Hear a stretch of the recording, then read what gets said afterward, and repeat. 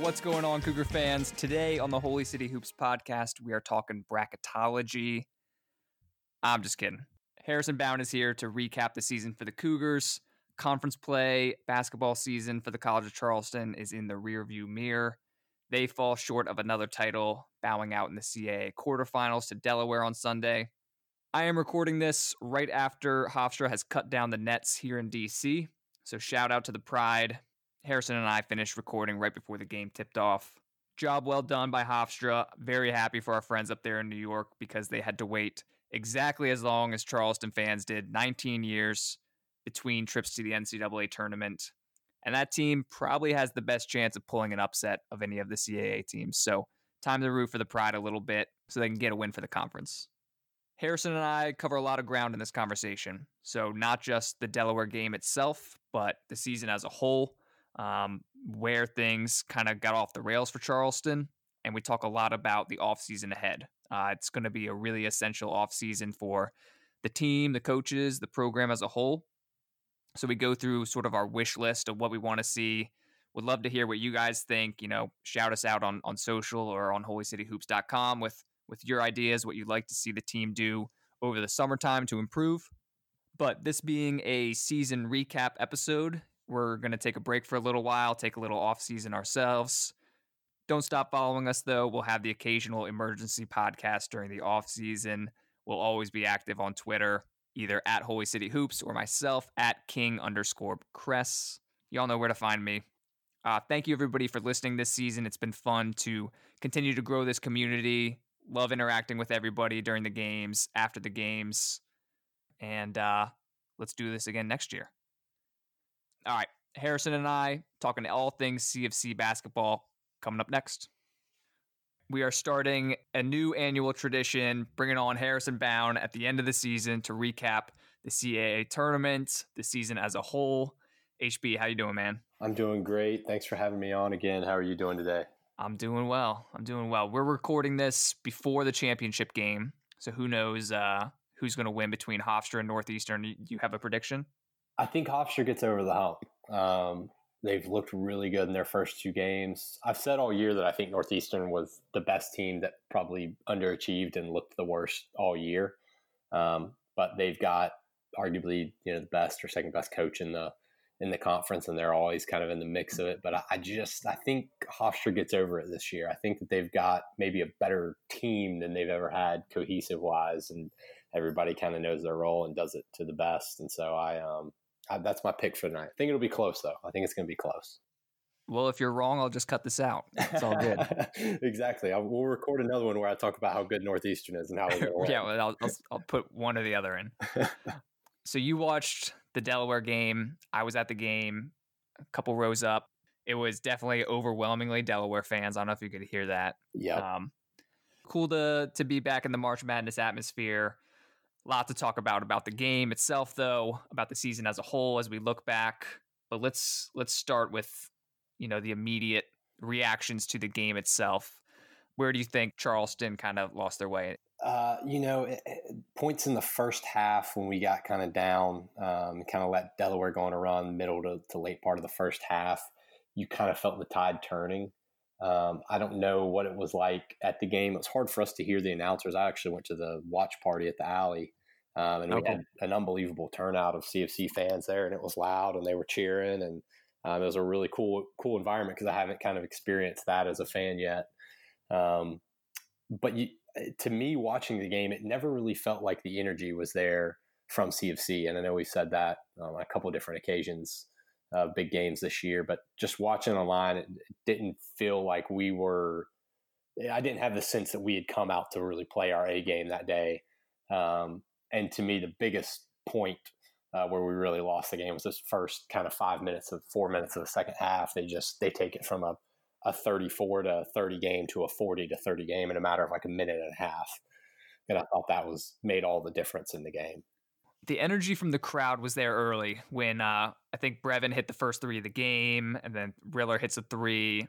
So the CFC crowd was pretty amped there at the beginning, but then again, Delaware was also going shot for shot. I mean, Darling went shot for shot with Riller all night, and it's not like they started cold. Once things, I feel like the tide turned when Riddler went out of the game, and that or I don't know if it was all bench, maybe Zepp or Galloway was still in, but that reserve group just did not get anything done. And that's when I felt Delaware started to pile it on. It was funny, though, definitely a lot of CFC fans who I don't think had Flow Hoops subscriptions because the offense and general play of the Cougs seemed to be striking some people the wrong way. There's definitely a lot of like, what are we doing? We're just playing ISO. I was like, y'all haven't been watching the season so far? Exactly. I mean, I feel like that's been our complaint this entire year. This team has really struggled to find an identity all year. Yeah.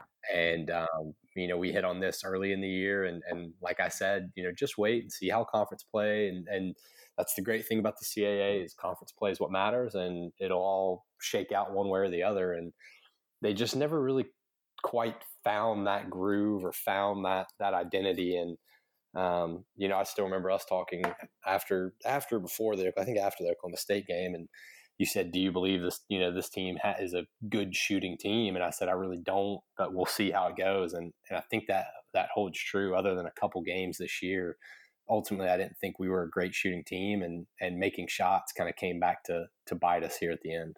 Yeah, and we'll talk about more of season-long trends here in a bit, but now that it's March and I'm just watching so much college basketball, either at the CAA tournament or just in general, and I'm seeing there's that much more of a contrast into how other teams look compared to us, and Delaware exploited that. I mean, Delaware was passing big to big, and I was thinking to myself, I was like, has anybody on this team ever made a skip pass this season? Have we ever shot a floater and made it? Have we ever run a pick and roll since that Oklahoma State game? The offense just looked like it was caught in mud for a large part of the game. But like you said, that's what we've seen lately, especially when teams got a second look at us here in the second half of conference play. Yeah, and I mean, you just look at the stats in general for Delaware. They come out and they shoot 50% field goal percentage and then 50% from the three-point line and then 81% from free throws. I mean, that's going to be hard to beat, no matter who you're playing. And that just shows, while our assists line up with them for the game 10 to 11, you let somebody shoot 50% on you from field goal and from 2 and 3. I mean, that just shows you they're playing really good offensive basketball. Yeah. They're moving the ball. They're getting high percentage shots. Mutz and Painter both had good games. Painter, I think, didn't miss a shot the entire game. Darling goes 9 for 17. And they just, like you said, their offense had rhythm to it. They knew how to beat our defense. I don't know how many, probably 2 or 3 of Darling's threes were off of pick and rolls where it's like our big man just left and the guard never really recovered. And it's like, I mean, as a big man, I know that your job is to recover, but that's also what help defense is for. And it's like, if Darling's sitting there getting ready to raise up for a 3, you've just got to go ahead and put your hand up and contest it. I feel like a couple times we were like running away from him when he's coming off a screen. And I don't know, obviously, what the game plan was, but I felt like he got way too many open looks. And it felt like he was hitting a big 3 in the worst possible moment for us every time. I mean, every time Charleston cut it to 6, cut it to 4, Delaware had an answer. And most of the time it was Darling. I mean, talk about easy scoring, the transition scoring for Delaware. Charleston only turned it over 11 times, which is pretty good for them, but 21 points off those turnovers for Delaware. They were just headed the other way with it. Yeah, they had a great game plan. And it is tough to beat a team, 3 times in a season. But how we played against them the first 2 times, I really felt confident about it. I mean, I thought we were going to come out here and win and maybe be a close battle it out game. But I really believed that we were a better team top to bottom. But like you said, I mean, between the turnovers, their offensive ball movement, and then just our inability to hit shots, they looked like the better team almost start to finish, in my opinion. Yeah, 27% shooting for CFC. Not gonna get it done in the postseason. No. 3 bench points. Did you see that? The OC putback and a Tucker free throw, and that was it. You look at the box score too, off the bench, and other than a couple of rebounds out of people, it's like I've always said this: like, what do you bring us off the bench? You've got to make an impact, no matter how many minutes you're getting. You've got to come in and give some type of impact. OC, you fully expect to get those 4 rebounds. OC's a big body, a great rebounder. But I'd love to see him get 4, 5, 6 points. I'd love to see Epp come in and, get 4 points to go with those rebounds. Quan and Reddish didn't play that much. So it's hard for you to say with 1 and 2 minutes, okay, go get us some stats. Tucker, obviously, with 19 minutes, 1 rebound and 1 assist. I mean, you got to give us more than that. Yeah. Credit to their bench. They got guys that give you 9 points and a couple of rebounds, and then 4 of their starters are in double figures. And they had a better game plan, in my opinion, and they came out and executed it. And they went on a run when they needed to kind of put this game away in the second half. Yeah. I wrote about this after the game. Tough way for Grant Riller's career to end. I don't know if there was the shot of it during the game, but he was clearly pretty upset when he got pulled at the end of the game there, and tough to see. I know in the post game too, he was pretty emotional, but I think you just have to tip your cap to the career he had. Yeah, I'll tell you, man, no one feels worse about this loss than the players. As hard as us fans take it, and the things we may say on Twitter and different things, nobody takes these losses harder than the players, and especially the seniors, because in a lot of cases, and by all appearances after this game, their careers are done at CFC. Obviously, Grant has a lot of basketball left in his professional career. But I even, kind of tweeted about it. It is kind of a bittersweet and sad moment to see the end of Grant Riller's career. I mean, if you go and look at his all-time stats, he makes a case for possibly one, the greatest CFC basketball player of all time. Oh, you didn't just tweet. You were hot about the player of the year voting. I was. I think that I think he got robbed. Nathan Knight's a great player. I take nothing away from him. But when you look top to bottom, Grant stats, I mean, he's going to be the second all-time leading scorer in the CAA. Yeah, second and third. I don't see how you don't give the player a year to that, especially points per game are basically even. William & Mary didn't win the conference. It's not like you're saying we're going to reward the conference champion. That wasn't the case. I think Grant was more meaningful to CFC, and I felt like he was a player of the year, and it's sad to see him go. He's probably, in my opinion, the greatest player. I mean, I know that Galbach had an unbelievable career here, and I take nothing away from any of those guys, Anthony Johnson, some of the old legends. But what Grant did and when he did it, when this program was kind of in its darkest days, and to do it as a freshman, or basically a redshirt freshman, has been just surreal to watch. And like you said, tip of the cap to him. I'm really going to miss watching him play, and I'm fearful of what that means for the Cougars team next year without a guy like him. The safety net is gone next year. That's for sure. There was a lot of standing around waiting for Grant to come around a screen on offense, and team and the players are going to have to figure that out next year. So it's an important offseason. We'll get to that too in a bit. But yeah, I mean, Grant Riller certainly makes a case for player of the year. He was the preseason pick. I understand the Knight pick. I mean, the narrative with William & Mary, they were supposed to be bottom of the barrel. They finished in second place. Knight leads the country in double doubles. I get it. But Riller's career, I agree with you, is right up there with the top of CFC tournament, MVP championship season, all his production since the moment he stepped onto the court for the first time. It's going to be exciting. I think the next podcast will probably be reactions to where he gets drafted this year, because it looks like that's going to happen. Oh, it's for sure happening, and rightfully so. And I think he's got the talent to make an impact and have a true NBA career. And I look forward to watching him. And like you said, the safety net is no longer there. Well, let's talk about the season as a whole, because it is the first one and done tournament appearance for Coach Grant. I also think it's the first disappointing season, underachieving type season in Grant's career, Coach Grant's career. Obviously, the first year expectations are super low. 9 wins, who cares? He got hired like 2 months before the season started. Then you have the 500 season with Jarrell and Marquise coming in. Then you have the Joe Chealy Grant Riller year. When those guys are back, we make a run at the championship, lose to UNCW. Those next 3 years are basically all the teams in contention. So this year, with the expectations being what they were, there's no world beaters in the CAA. Charleston had the most first place votes. Riller's the preseason player of the year.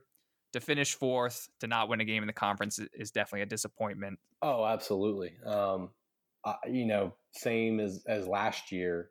I think that we were easily the favorites to win this whole thing. And I think that when you go back and look at it now and even years from now, and you look at the talent that's there and the schedule and how the season went, it's very disappointing, especially given, that William & Mary game at home. I was there and they looked unbelievable. Yeah. And you take first place, fully take it away. You're sole possession. You got a chance now to go play Elon, Hofstra, Northeastern, and then cap it off with UNCW in kind of a four game 2 week stretch. And you could have put it away right then and lock up first place. That's a guaranteed NIT bid. That's an easier road to the championship in the conference tournament. And just how good they look for William & Mary. I mean, obviously Brevin goes off for 23, but Grant looked great. People were hitting shots. We played great defense, kept them under 50 points. And I fully left that game thinking, okay, this team finally hit their stride. We have an identity now. We're going to hit some of our shots. We're going to get hot. We're going to play great defense. We got a couple big games coming up, but we can, split one of the Hofstra Northeastern ones, win out. We're conference champs, and here we go. And then the wheels fell off. And then the wheels fall off and you lose 4 straight. And it's just really baffling to me at that time. And looking back on it, it's obviously very disappointing because that was kind of that stretch of like, okay, here we go. This is, you have the disappointing loss to UNCW. You win 3 straight and you think after the William & Mary game, you're hot and you just keep it rolling and we'll be fine. And then the wheels really fall off and you lose 4 straight. So it's definitely a disappointing year. I don't know. I can't put my finger on exactly what went wrong in that, in those moments, in those 4 games. But you kind of got the feeling after those 4 games, even after the 2 wins to finish out the year, you just kind of had that feeling after those losses that something wasn't quite right with the team and that it was going to be difficult for us to win it all. Yeah, I think that's what the frustration from fans has been is not being able to put our finger on what went wrong to cause that skid. Everybody's got theories from coaching staff to complacency to whatever. I ranted about it in the last podcast for like 40 minutes. So I'm not going to do any more of that today, but I agree, right? I mean, you do have that critical stretch after the William & Mary game. And even if you go 2-2, you're still in the driver's seat probably. And it was the way those losses occurred, getting blown out by Hofstra, coming up empty against Elon and UNCW the second time.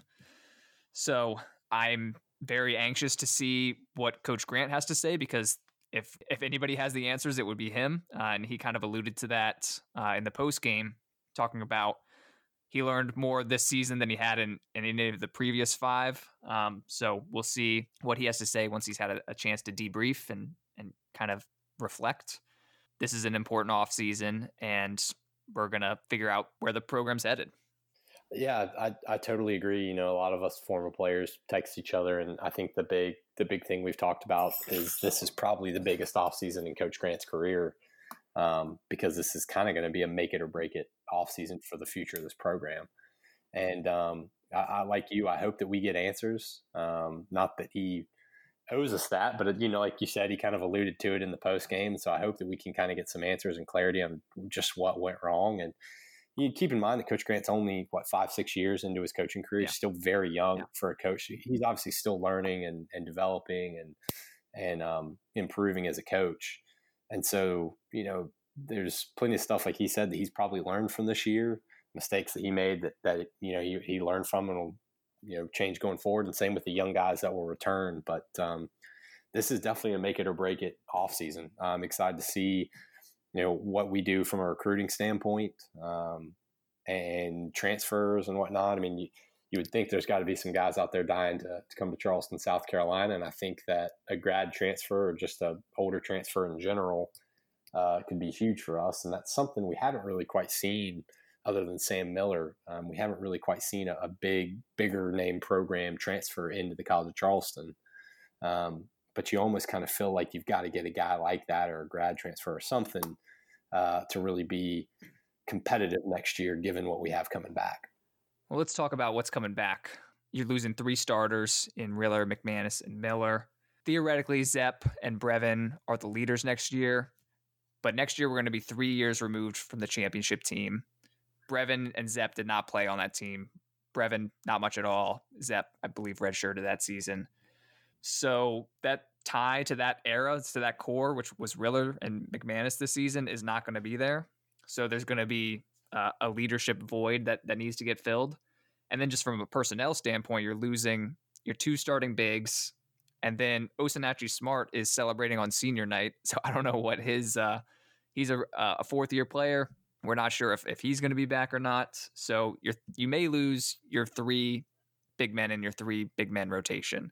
Samba Njai probably comes back next year from injury, but he's still mostly unproven. Dante King, we've heard good things about him, but he had to redshirt this year. I would love to see them go the grad transfer route. We saw how well that worked out with Marcus Sheffield at Elon. Maybe even go the junior college route and get a big guy who's immediately eligible. Because I don't know if we have a year for someone to sit out. You know, as much as I'd like to have a guy from a big name program, I think it has to be a grad transfer or a JUCO just to get that immediate fix, because I don't know who else you're going to play at the 4 and the 5. Yeah, no, I agree. It's certainly concerning. Obviously, we don't know what Samba is going to bring. I've heard really great things about Dontavius King. And a lot of guys have told me that he's got the potential to be a Jarrell Brantley type player. Now, obviously, I don't know that anybody can match Jarrell just based on what I saw when I was there, and obviously we saw Jarrell's career play out. I mean, he's a different beast. But if he can be something like that, that would be huge for this program. That's kind of the big question mark for me.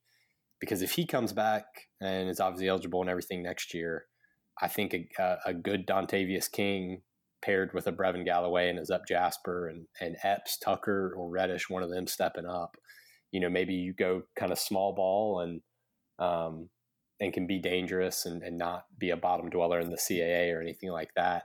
The one thing that does concern me is shooting. Obviously, Brevin, can get really, really hot. But outside of him, I don't know that we have anybody on our roster that's a proven shooter that's, hit threes consistently. And so that's one thing that really concerns me. I'd love to see them bring somebody in to stretch the floor and give us a way to kind of stretch out defenses and hit some threes and not have all the focus on Brevin. But it's certainly a huge offseason for us. I've heard good things about Quan McClumley. But again, he's pretty unproven. He'll be a junior next year, limited minutes this year, but I thought he did some good stuff when he got in there. So it's certainly a lot of question marks heading into the offseason. There's one more scholarship to work with. There's 2 recruits signed for next year. Who knows if they're going to immediately play or not, but they both look like guys who play on the perimeter. So I'd love to get a big with that 3rd one. And, whether that comes via freshman or transfer or whatever. Yeah. What else is on your off-season to-do list or your wish list for this team? As I say, and I think I said it last year, the big thing is development. The off-season for these guys, starts basically today or tomorrow. I mean, I'm sure they bust back yesterday, or even Monday. And so the off-season is now. You've got to get in the gym and start working on your game. And they'll probably get about a week off or so and then, start the weights again, the workouts and everything. But the guys that, to me, the guys that are really want to win and want to be great, they're back in the gym, here in a couple of days, because it stings and it hurts. And the only way to kind of make it feel better is to start working again towards next year. On the topic of, sorry to interrupt you, but just on the topic of development, who improved year over year on this team? I think the list probably starts with Galloway. I think he had some clunkers in there too, some bad games, but kind of proved himself to be that second guy. And Osi, I think, got better. I mean, he had a double-double. I think maybe the only double-double of the season on the team. Yeah. But he he kind of polished his game up a little bit, but I don't know, man. I think the list is pretty short of guys who showed something new, showed something different, not just Yeah. getting more minutes, but adding facets to their game or improving in different areas. No, I totally agree. Those are probably the two that you think about. I mean, Zep, I think has always been a good player for us, but at times I feel like we ask Zep to do a lot of things that probably aren't in his wheelhouse. I think Zep's a great defender, and I really do like him as our starting point guard. But I think sometimes when you're relying on Zep at the end of the shot clock or trying to shoot, a contested three, that's not really the position you want to put him in. So I think that him and Brevin have obviously improved a lot, OC with the double doubles. But yeah, outside of that, you go down the roster and you're like, where has anybody gotten better?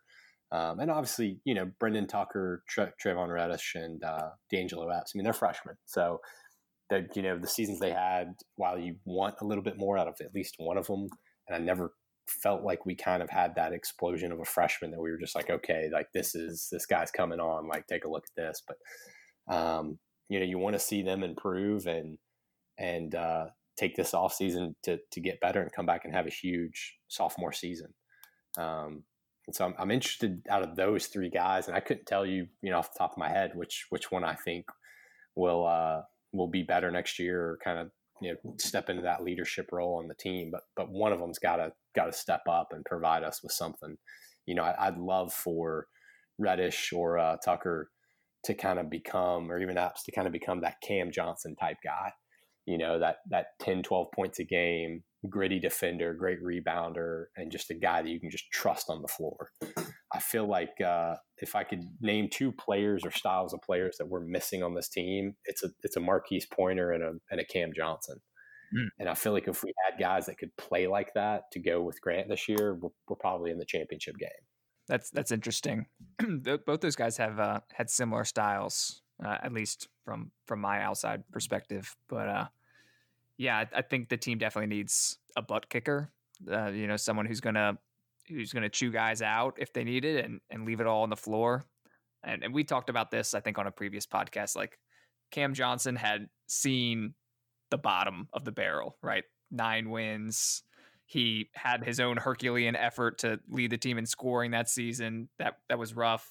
And you could tell he never wanted to see that again, and he was going to ride guys to make sure they got back to where they needed to be. I was obviously on that team and in that locker room with him. And I mean, losing those games, however many games it was that year, it felt like about 50. I think it was like 23 or 24. He was pissed off. I mean, he was ticked, and he didn't have any problem letting you know about it, and rightfully so. But that was, Coach Grant used to give out a JYD award, Junkyard Dog. And I don't know if we gave it out after losses, but every win, all 9 of them, I think he won. And that's just the type of kid that he was. And he's the type of guy that you just, he's not necessarily the most talented. He's not the greatest shooter in the world, but you want him on your team. You want him in your starting 5 because he's just going to make winning plays. And I go down this roster right now looking at it, I'm like, who's going to be that guy? Because we clearly don't have it right now. I think Zep's probably the closest guy we have to it if I had to pinpoint somebody. But, you feel like you just need another guy like that, like you said, is just going to kind of play angry and be that force of, physical and competitiveness in the lineup day in and day out. Because for me, watching a lot of these games this year, the energy levels, it was like Jekyll and Hyde. I never knew what team was going to show up, if we were going to come out energetic and the bench is going nuts and we're hitting shots and diving on balls, or if we're going to come out kind of flat and lose to Elon or UNCW at home. Is Cam still with the Spurs? Can we hire him as an assistant director of basketball operations assistant or something? He is with the Spurs. Maybe we can get him hired. He got some good TV time the other day, though. Let's start a GoFundMe to pay Cam's salary. Can we hire Tony Shaver as a consultant for the offense? Is that possible? I would love. There's nothing more that I'd love to see CFC run a little backdoor Princeton offense. Start shooting 43s a game. That'd be awesome. Need something. I do think the coaching staff needs a self-evaluation. It's a new staff. Something that keeps getting brought up again and again is Milan Brown, who was on that championship team staff, helped Coach Grant get his start here at CFC, had head coaching experience. He's now up at Pittsburgh. Quentin Farrell, obviously, and this is the downside of being a successful program is guys get poached. But Coach Q's up in Presbyterian. He's a D1 coach now. And now you bring in a younger staff, a staff that's mostly unfamiliar with players, got their first full look at these guys this season, but clearly something was amiss in the offense, in the energy levels and all that stuff. And I think the coaches need to kind of look back on that. Yeah. And I mean, this is, if you go down the line, other than JD, a lot of these guys, are young assistant coaches, in the grand scheme of things. I mean, they've done it for 4 or 5 years, but they're not, we don't really have anybody on our staff that's kind of the wily old veteran or has head coaching experience like a Milan Brown. And so I'd love to see somebody like that come in. You never know what'll happen. Coaching change ups, kind of like players. You never know who's going to transfer, who's going to leave, this and that. So we could be looking at a totally different staff and team next year. You just never know with these off seasons in college basketball. But I'm with you. I'd love to see a veteran head coach that maybe comes out of retirement, or, we're about to be in the firing season of college basketball. We're kind of already in it. So I would love to see CFC bring in, an old veteran, even if it's in a, like I said, if it's a retired coach who comes on as, a video coordinator, director of ops. I mean, there's so many creative positions you can make now to add to a staff. But I do think that could pay dividends for this team and for Coach Grant's progression as a coach. Like I said, he's still a young head coach. He's still figuring things out. He's still learning and developing. And so I think it's always helpful to have an older, experienced coach, especially who's been through it from the head coaching ranks, just to bounce things off of you. And, I saw a great tweet the other day about college coaching and to assistant coaches, and said, you're not there to stroke the ego of the head coach. You're there to challenge them and support them and make them better. And, sometimes with a younger staff, I think it's harder for them to challenge that head coach when they've only been doing it a couple years. And so that's where I think when you have kind of the older coach that's been through it, can be really successful and helpful, as they're there to say, like, hey, I've been here before, and kind of challenge the head coach on different things. And so I think that could pay huge dividends for CFC. And obviously we'll see how the offseason shakes out with that. Still a good job being an assistant coach. Living in Charleston, South Carolina is not a bad gig. So yeah, I mean, I wouldn't give it up. I mean, you'd have to drag me out of that office, But this is we've got a great program, and as worrisome as we may be about the future seasons and worried about what's that next player to step up and who's it going to be, this is still the first year in 3 or 4 years we hadn't had 20 wins, and we're not dead and out yet or anything. We've still got plenty of bright times ahead, but it's a crucial offseason for us. And I'm looking forward to seeing the things that shake out and how we improve going into 2020 and 2021. Me too. It's going to be interesting. We'll be monitoring it along the way. Well, Harrison, man, thanks for helping us recap the season and making those guest appearances throughout the season. Everybody, thanks for listening this year. We've had a lot of fun with Holy City Hoops this season, even if it was a slightly disappointing one. But we'll leave you with a go Cougs, and we'll chat again soon. Sounds good. Thanks for having me on, man, and thanks for always covering the Cougar sports, even when you have to deal with the Flow Sports broadcasting online. It's all good. It's the price I pay. Literally. No, it's all good. Thanks, man. I'll let you go. Thank you, man. You have a good one.